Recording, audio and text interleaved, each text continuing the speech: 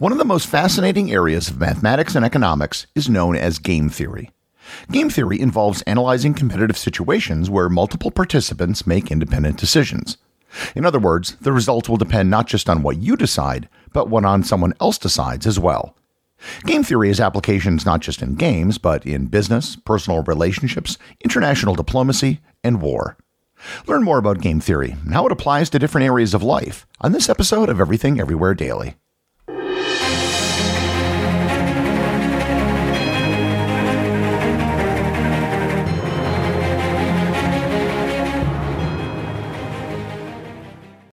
This episode is sponsored by Heaven Hill Bottled & Bond Bourbon. I recently had the chance to try Heaven Hill Bottled & Bond, and I can attest to its exceptional aromas with hints of caramel and vanilla intertwining with its oakiness, which provide a well-rounded flavor profile. Taking a sip is akin to experiencing a piece of bourbon history firsthand. Heaven Hill Distillery may be America's most quintessential bourbon distillery. Established in 1935 after the end of Prohibition, the distillery was established by the Shapira family and has remained a family-owned distillery to this day. In 1897, Congress passed the Bottled in Bond Act, which set forth strict rules for any bourbon labeled bottled in bond. Heaven Hill Bottled in Bond Bourbon goes beyond the stringent requirements of the law by aging its bourbon for 7 years, not 4. The end result is a gold medal-winning bourbon that truly stands out. Available nationally, look for a bottle at your local store. Heaven Hill Bottled in Bond. Heaven Hill reminds you, think wisely, drink wisely. This episode is sponsored by ButcherBox. Summer is right around the corner, and that means cookouts. No matter what your preferred food is for a cookout or a barbecue, ButcherBox can help you make it the best. If you want to serve up some hamburgers, ButcherBox has grass-fed ground beef to make the perfect smash burger. Want to cook up some steaks? Well, ButcherBox has that too, with some of the best cuts of steak such as New York strip, ribeye, and filet mignon. Do you like grilled chicken? Well, ButcherBox has some of the best pasture-raised chicken that you will find anywhere. And if you really want to wow people at your next cookout, you can try grilling some of their wild-caught salmon on a cedar plank. Sign up at butcherbox.com/daily and get a special deal. ButcherBox is offering my listeners a free for a year offer plus an additional $20 off. You can choose salmon, chicken breasts, or steak tips free in every order for a year. Sign up today at butcherbox.com/daily and use code DAILY to choose your free for a year offer, plus get $20 off your first order.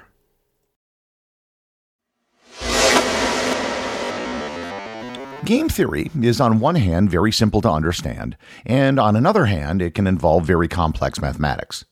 This episode will just touch on the basics of game theory to give you a better idea of what game theory is and how to think of it in a rational manner like a game theorist. For the purposes of this discussion, a game is any social situation where there are multiple parties who make strategic decisions, where the outcome is determined by the decisions of the parties involved. So a game is not limited to a game like the type children play, but in this case it can mean literally anything, including negotiation, setting prices, or planning a battle. There can be many different types of games: cooperative versus non-cooperative, zero-sum versus non-zero-sum, finite versus infinite, symmetric versus asymmetric, simultaneous versus sequential, and many others. So let's start with probably the simplest case, a game of tic-tac-toe, or as some of you might know it, noughts and crosses. The first time you ever played it, it was probably when you were a child. It didn't take long to figure out that the outcome of the game didn't just depend on what you did, but also on what your opponent did.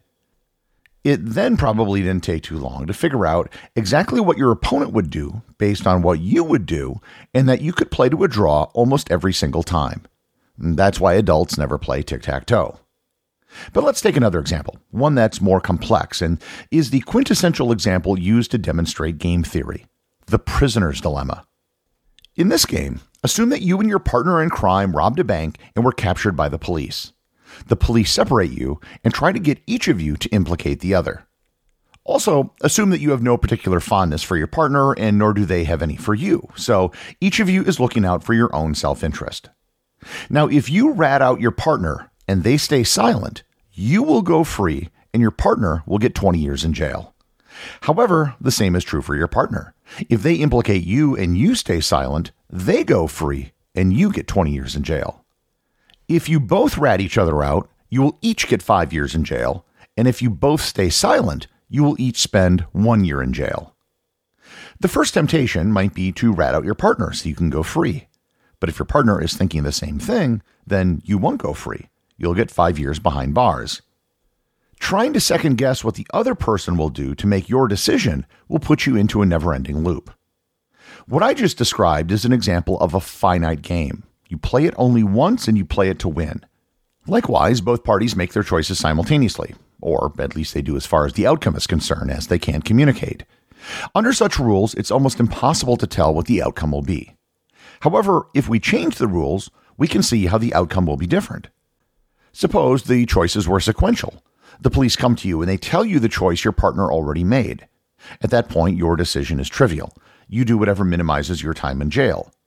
Likewise, suppose that you could communicate with your partner before you each made your decision. In this case, the optimal solution would be for both of you to not talk and each only spend 1 year in jail. The optimal strategy for any game will depend on the rules of the game. A game like The Prisoner's Dilemma isn't just a theoretical exercise. There are actual real-world examples. Let's use the examples of Coke and Pepsi. Both Coke and Pepsi would be better off if they didn't have to advertise. They could both save money and increase their profits. However, if one company were to advertise and the other did not, they could gain market share against the other, which would make it in their economic interest to spend money on advertising. The end result is that both companies advertise heavily, if for no other reason that they don't want to abandon advertising to their competitor. Perhaps an even better example is that of OPEC. OPEC is a cartel of oil-producing countries. Their members control a significant amount of the world's oil production. If they didn't have a cartel, everyone would have an incentive to produce as much as possible, which would drop the price. By working together, they can reduce oil production to increase the price. However, the best strategy for any one member of the cartel is to defect from the production quotas. If everyone else in the cartel cuts production to increase the price, one country could keep producing at high levels to take advantage of the price increase. Every country in the cartel has the same incentives to defect, so in this case, it's like a prisoner's dilemma with multiple participants. Unlike the classic prisoner's dilemma that I outlined, this isn't a game that is played once. It's a game that's played over and over. And moreover, there's communication between all the parties involved. In the case of OPEC, there's actually been many defections from oil production quotas. OPEC doesn't have a lot of teeth to be able to force its members to actually conform to its decisions. However, other cartels, such as medieval trade guilds or labor unions, can provide stricter enforcement mechanisms to ensure their members don't defect from production or pricing rules. There are similar game theory scenarios in sports. For years, the sport of cycling had a problem with performance-enhancing drugs and blood doping. In the late 90s and early 2000s, everyone at the top level of the sport was doing it, and everybody knew that everybody was doing it and that they were getting away with it. As an individual cyclist, what do? If you don't cheat, you had no chance of winning. If you did cheat, were you really cheating if everybody else was doing it too? At that point, you weren't cheating for an unfair advantage, you were just cheating to keep up with everyone else. The study of game theory isn't just about coming up with these scenarios. There is actual mathematics behind it. The systematic development of the theory in game theory was developed by one of the great mathematicians of the 20th century, John von Neumann, and the economist Oscar Morgenstern. In 1944, they published The Theory of Games and Economic Behavior. They created this branch of mathematics because they felt that the mathematics used in physics and the hard sciences were inadequate to explain the actions of humans who were able to anticipate and react to each other's moves. Game theory was further developed in the 1950s with the work of the mathematician John Nash. Nash was awarded the Nobel Prize in Economics for his work in 1994. And the life of John Nash was also the subject of the movie A Beautiful Mind, starring Russell Crowe, which won the Academy Award for Best Motion Picture in 2002. Nash's biggest innovation was the development of what is called a Nash equilibrium.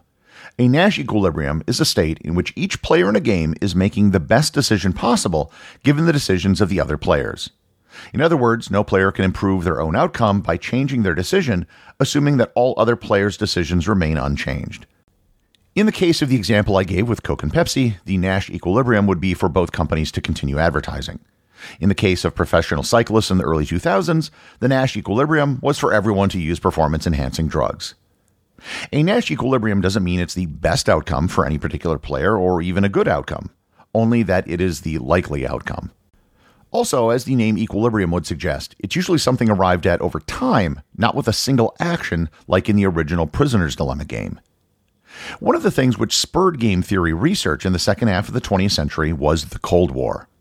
The Cold War can be thought of as a two-player Prisoner's Dilemma game. During the Cold War, the United States and the Soviet Union were engaged in a strategic arms race, with each side trying to gain an advantage over the other. Each side had to decide whether to cooperate by limiting their arms buildup or to defect by increasing their arms buildup. If both sides cooperated by limiting their arms buildup, they would both benefit by avoiding the costs of an arms race and reducing the risk of nuclear war. However, if one side defected by increasing its arms buildup, it would gain a strategic advantage while the other side suffered a strategic loss. And this created a strong incentive for both sides to defect, leading to an arms race. I've only given a very simple explanation of game theory and what it is. Game theory has applications in evolutionary biology, business, diplomacy, war, sports, philosophy, computer science, and many other fields.